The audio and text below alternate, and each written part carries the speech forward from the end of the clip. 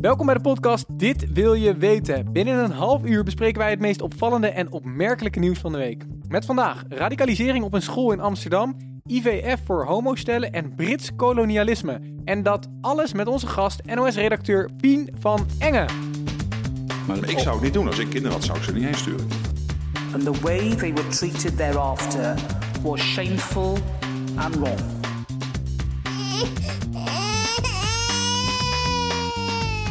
Ja, welkom. Ik ben Titus en ik zit hier, zoals echt altijd, met Maurits. Sinds lange tijd weer met Simone en vandaag te gast Pien van Engen. Jij bent redacteur bij de NOS.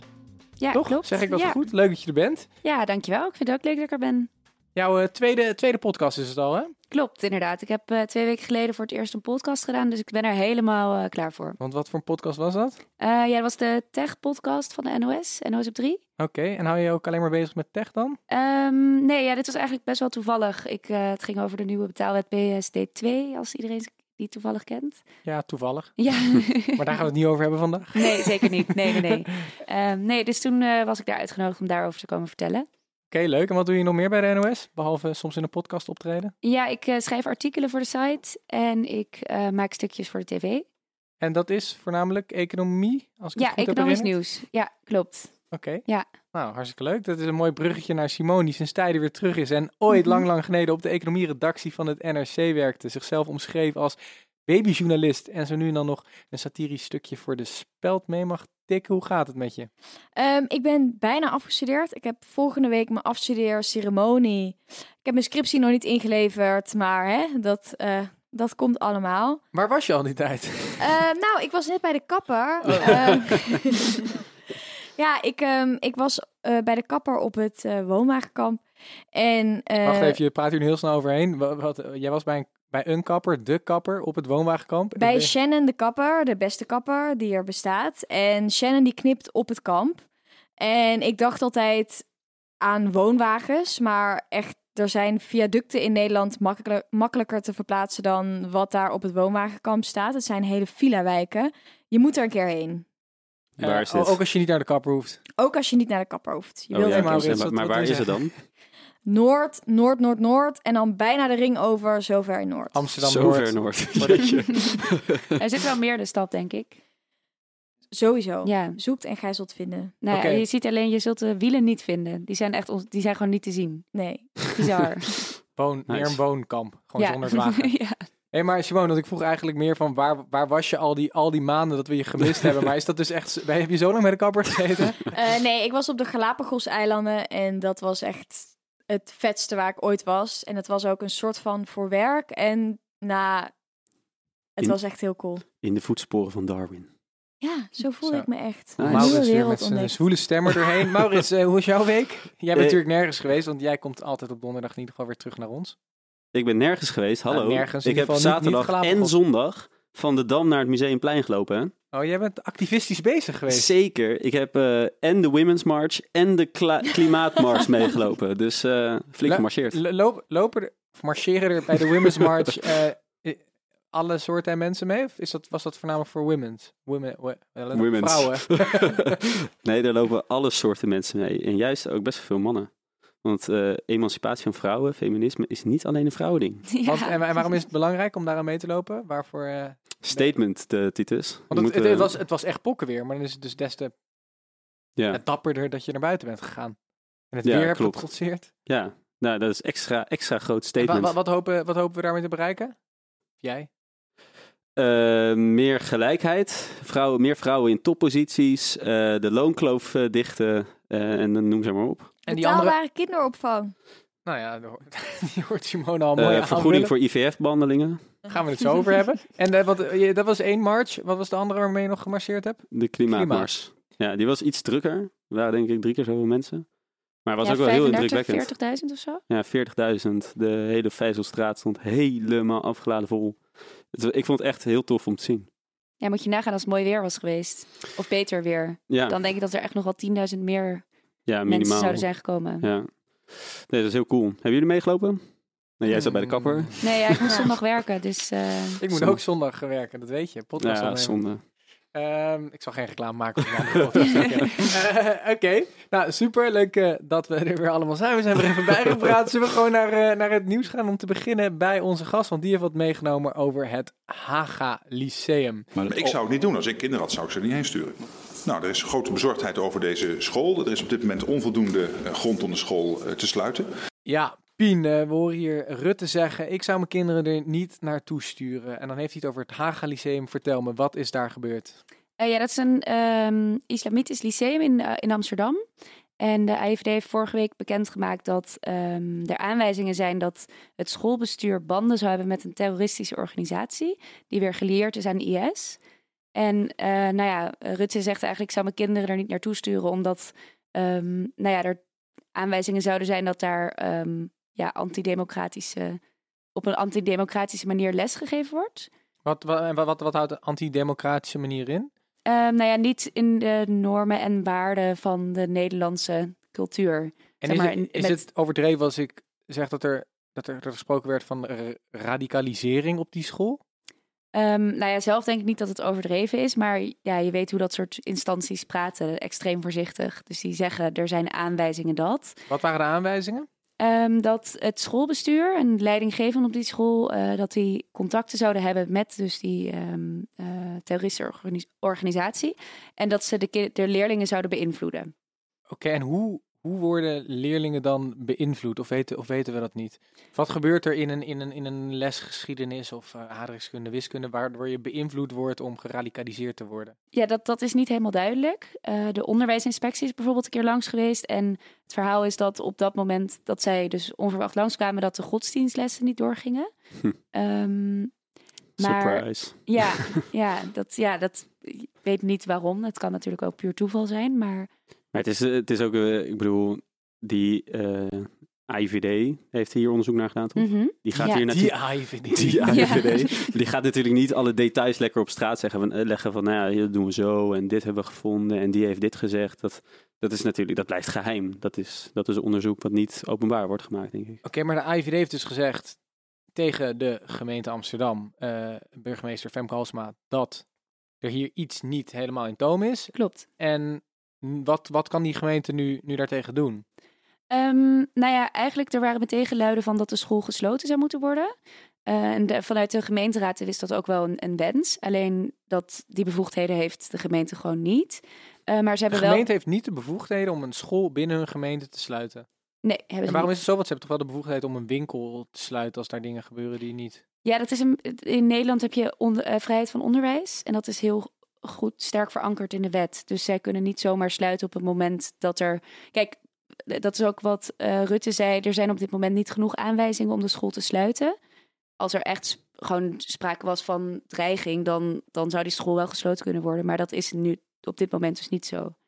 Want ik kan me voorstellen dat als jouw kind daar naartoe gaat, dat je redelijk bezorgd bent. Hoe reageerden eigenlijk die ouders? En misschien ook wel het schoolbestuur. Dacht je niet, holy shit, wat gebeurt er allemaal op mijn school? Ja, het schoolbestuur zelf, want de gemeente wil dat die opstapt, dat het bestuur opstapt. Dat doen ze niet. Die zeggen eigenlijk, oké, er zijn aanwijzingen, waar is het bewijs dan? Bewijs maar dat wij iets fout doen en verkeerde intenties hebben. Waar is het bewijs dan? Nou ja, dat bewijs is er dus niet echt. Dus de IVD heeft aanwijzingen, maar die kunnen dat niet... Of komt dit terug op wat Maurits zegt van... Ze hebben misschien wel wat, maar dat kunnen ze niet laten zien, want dat zou de inlichtingendienst... Ik denk voor zover ze wat hebben, gaan ze dat natuurlijk niet op straat delen met iedereen. Want dat brengt alle andere onderzoeken in gevaar. Maar waarom niet? Je wilt toch niet dat er nieuwe studenten op deze school komen als het klopt? Nee, en dat is ook waarom... want bijvoorbeeld het schoolbestuur is ook boos over het feit dat de gemeente naar de media gestapt is. En daar zegt de gemeente zelf over van... nou, dat hebben wij gedaan omdat 15 maart is de deadline voor scholieren van... je moet je dan inschrijven bij de middelbare school naar wens... waar je naartoe wil. En ze hebben dus gezegd van ja, we hebben dit openbaar gemaakt omdat we ouders ervoor willen behoeden van je stuurt je kind naar die school. En dat was eigenlijk een beweegreden daarachter.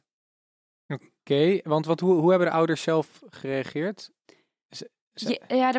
Dinsdag was er een bijeenkomst en toen hadden ze gerekend op ongeveer 250 ouders die er naartoe zouden gaan. Er zitten bijna 180 leerlingen op die school.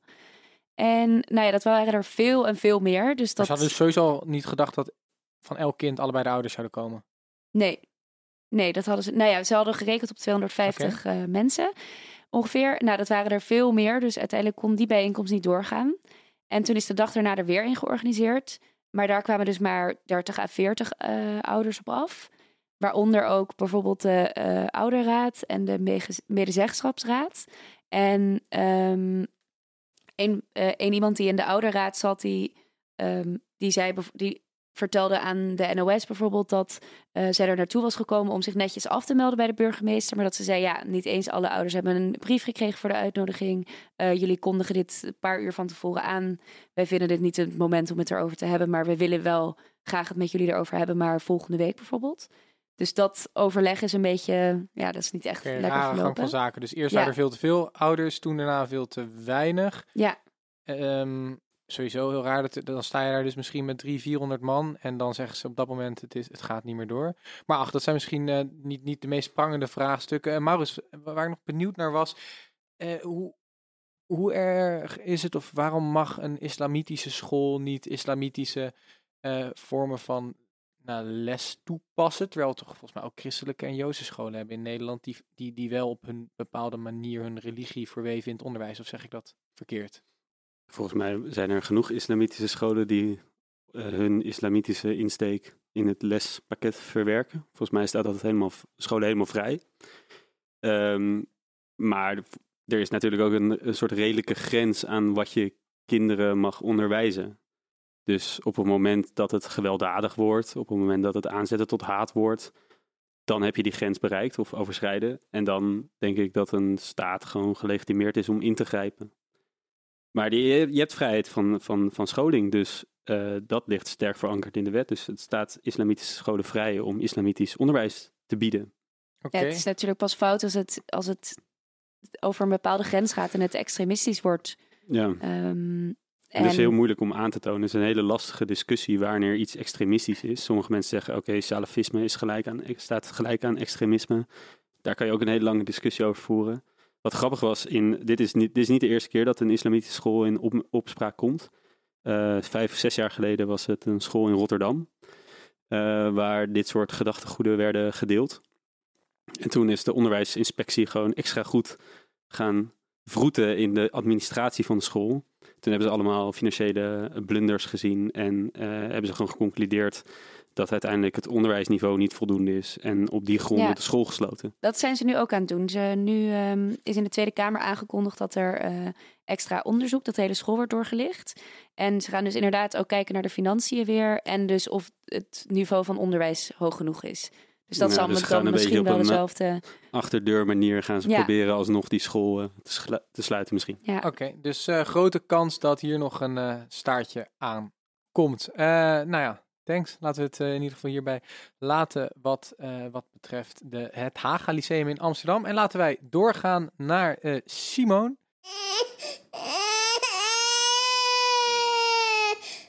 Ja. Ja, Simone, ik hoor je allemaal huilende baby's. Of een huilende baby. Waarom beginnen we dit nieuwtje met dit fragment? In de eerste plaats omdat ik altijd al het geluid van een huilende baby in een podcast heb willen verwerken. Je echt de enige bent met die wens. Ja. En ik ben heel blij dat die in vervulling is gegaan. Maar nu we het hebben over wensen die in vervulling gaan. Mooi bruggetje. Deze week in het nieuws. Minister Bruins van Medische Zorg en Sport. Dit is een ministerfunctie waar ik echt nog nooit van heb gehoord. Maar die wil dat IVF-behandelingen voor lesbische stellen en alleenstaande vrouwen niet langer worden vergoed vanuit het basispakket.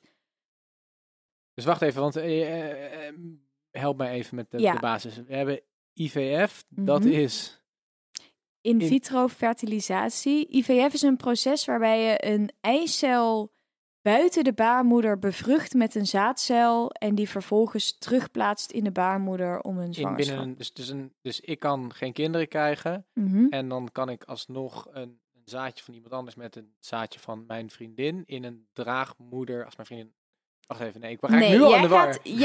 Je moet niet vanuit de man denken in dit perspectief. Dit gaat dit gaat om een vrouw die een gezonde baarmoeder heeft, waar in principe een kind in uitgebroed kan worden. Maar vaak omdat het zaad ofwel niet goed zwemt, of er zijn andere redenen, wordt dat binnen de baarmoeder bevrucht en wordt het later teruggeplaatst. In principe wordt die behandeling vergoed vanuit het basispakket. Nu is de discussie ontstaan omdat dus minister Bruins zegt dat het vergoeden van deze behandeling voor lesbische stellen, dus stellen waarbij een vrouw zwanger wil worden en zij heeft dan samen met haar partner een zaaddonor geregeld, dat moeten ze überhaupt helemaal zelf doen. Dus hoe ze aan dat zaad komen, of ze dat kopen, of ze een donor hebben, dat is allemaal hun eigen pakje aan.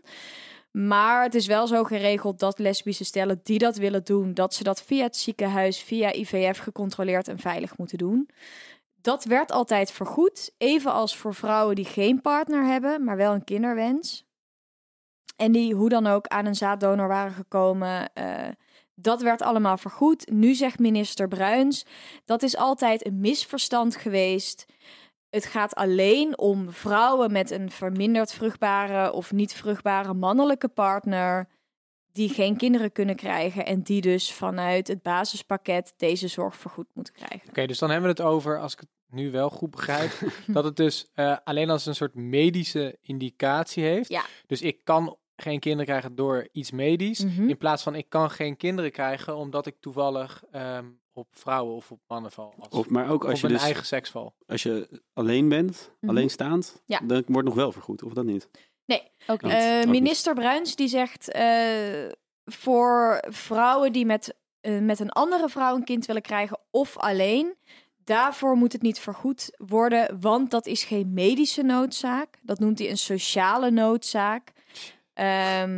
En dan moet het niet vergoed worden. Oké, laten we even naar wat opinie gaan. Misschien leuk van onze gast. Ben je het hiermee eens, Pien, of niet? Nou ja, sociale noodzaak.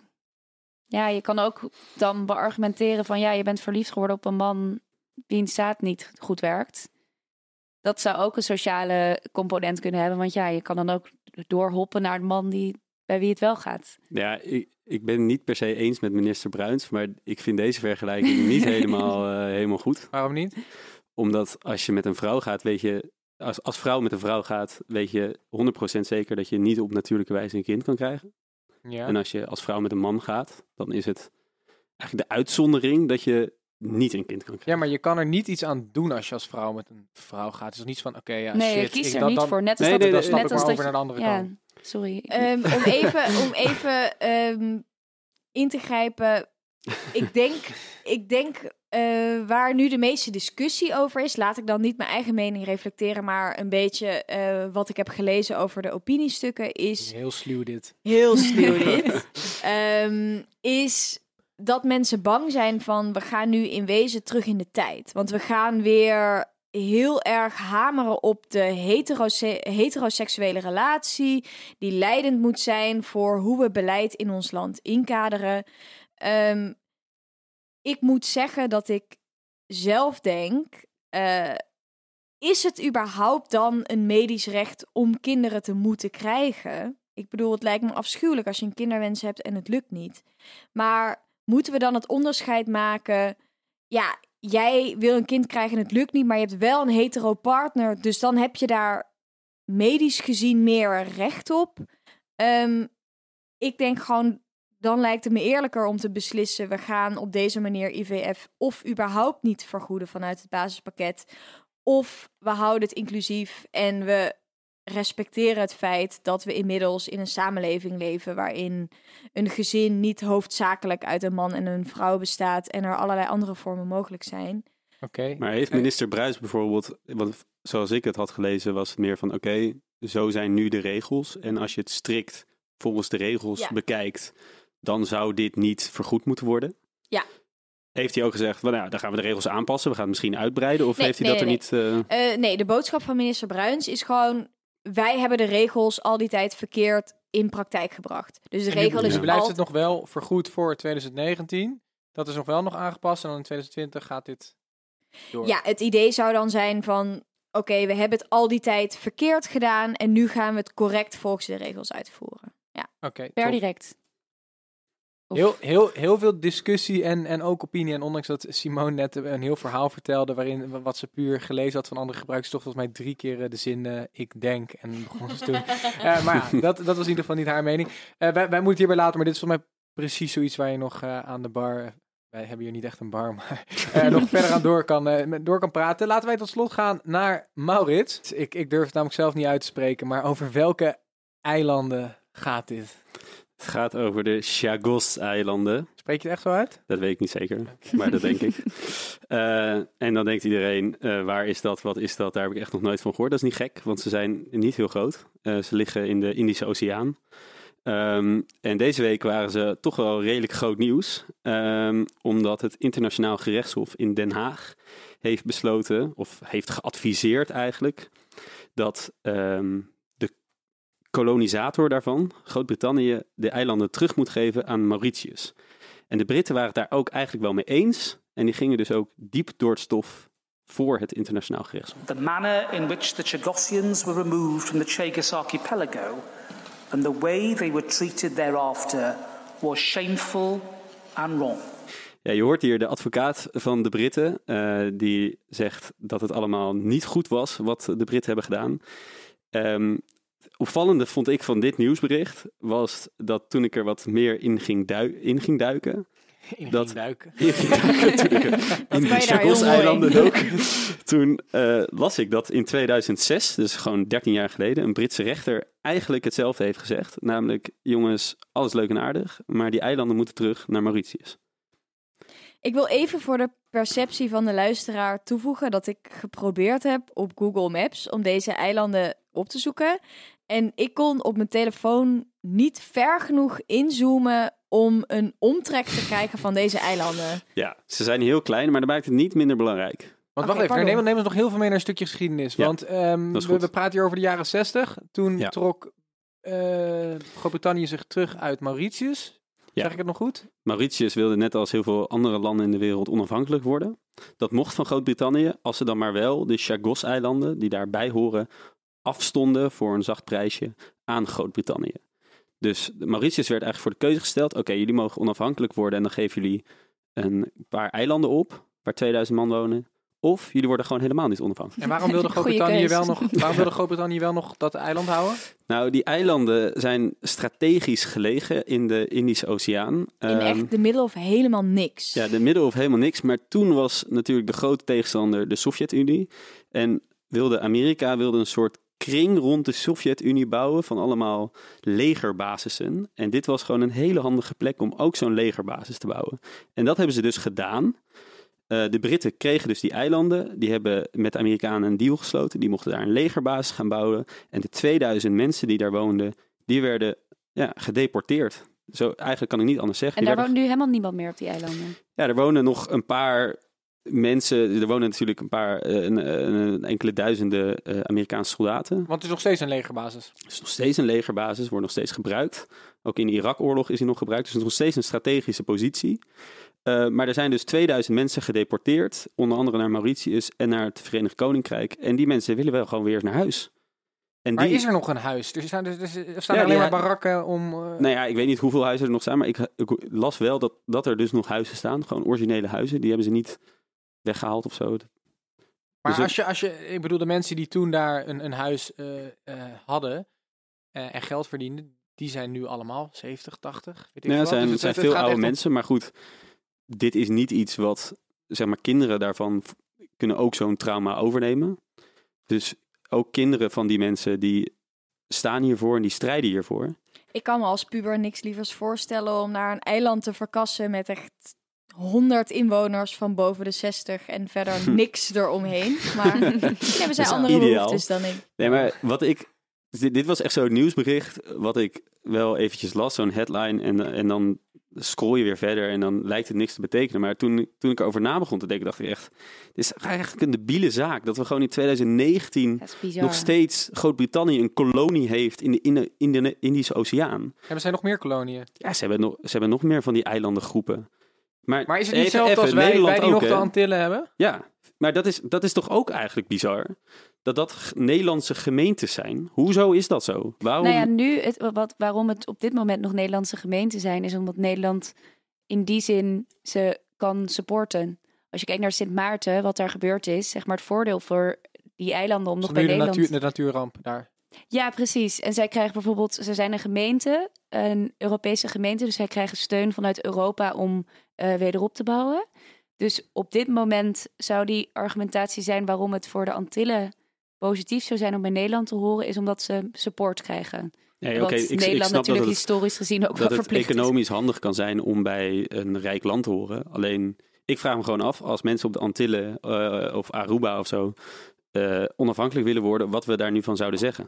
Stel, ze zouden het allemaal vinden. Zouden we dan afgeven? Nee. Ja, wel. Wel? Ja, tenminste... Weet je hoeveel geld Curaçao ons kost? Dat mag je niet zeggen hier. Nee, maar ook als ze het zelf willen, dan natuurlijk. Oké, sorry, ik heb niks gezegd. Ik vraag me af. Maar even tot slot, Maurits. Hoe nu verder? Dit is een uitspraak geweest, internationale gerechtshof in Den Haag. Het internationaal gerechtshof heeft een ongevraagd advies geschreven. Dat is het zoveelste juridische document wat Mauritius gelijk geeft.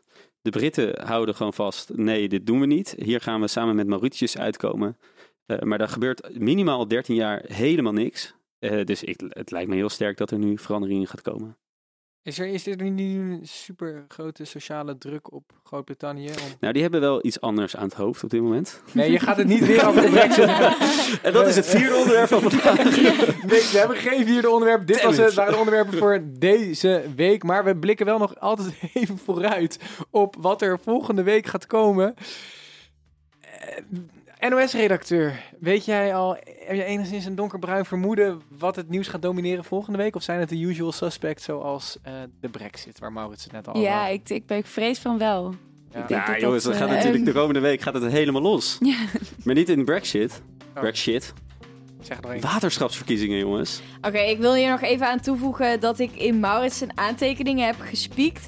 En dat ik zie dat hij Mauritius als Mauritius heeft geschreven. Dus ja, later. Dat was ik niet. Tenzij er volgende week nog een eilandengroep die enigszins op zijn naam lijkt in het nieuws komt. Nou, dan zou het zomaar kunnen dat we het daar ook gewoon over gaan hebben. Oké, dus het wordt Brexit en verkiezingen. Ja, de Provinciale Statenverkiezingen, waterschapsverkiezingen, dat gaat helemaal los. Oké, allemaal gaan stemmen. Dus dat zijn dat mooie afsluitende woorden? Zeker. Oké, top. Dan was dit het voor deze week. Pien, hartstikke leuk dat je er was. Wij zijn er volgende week weer, misschien weer met onze super sub Simone en sowieso met Maurits. Tot volgende week. Oh nee, shit, Maurits is er volgende week. Waar ben je volgende week? Wat? Waar ben je volgende week? Kapper in Noord. Ciao.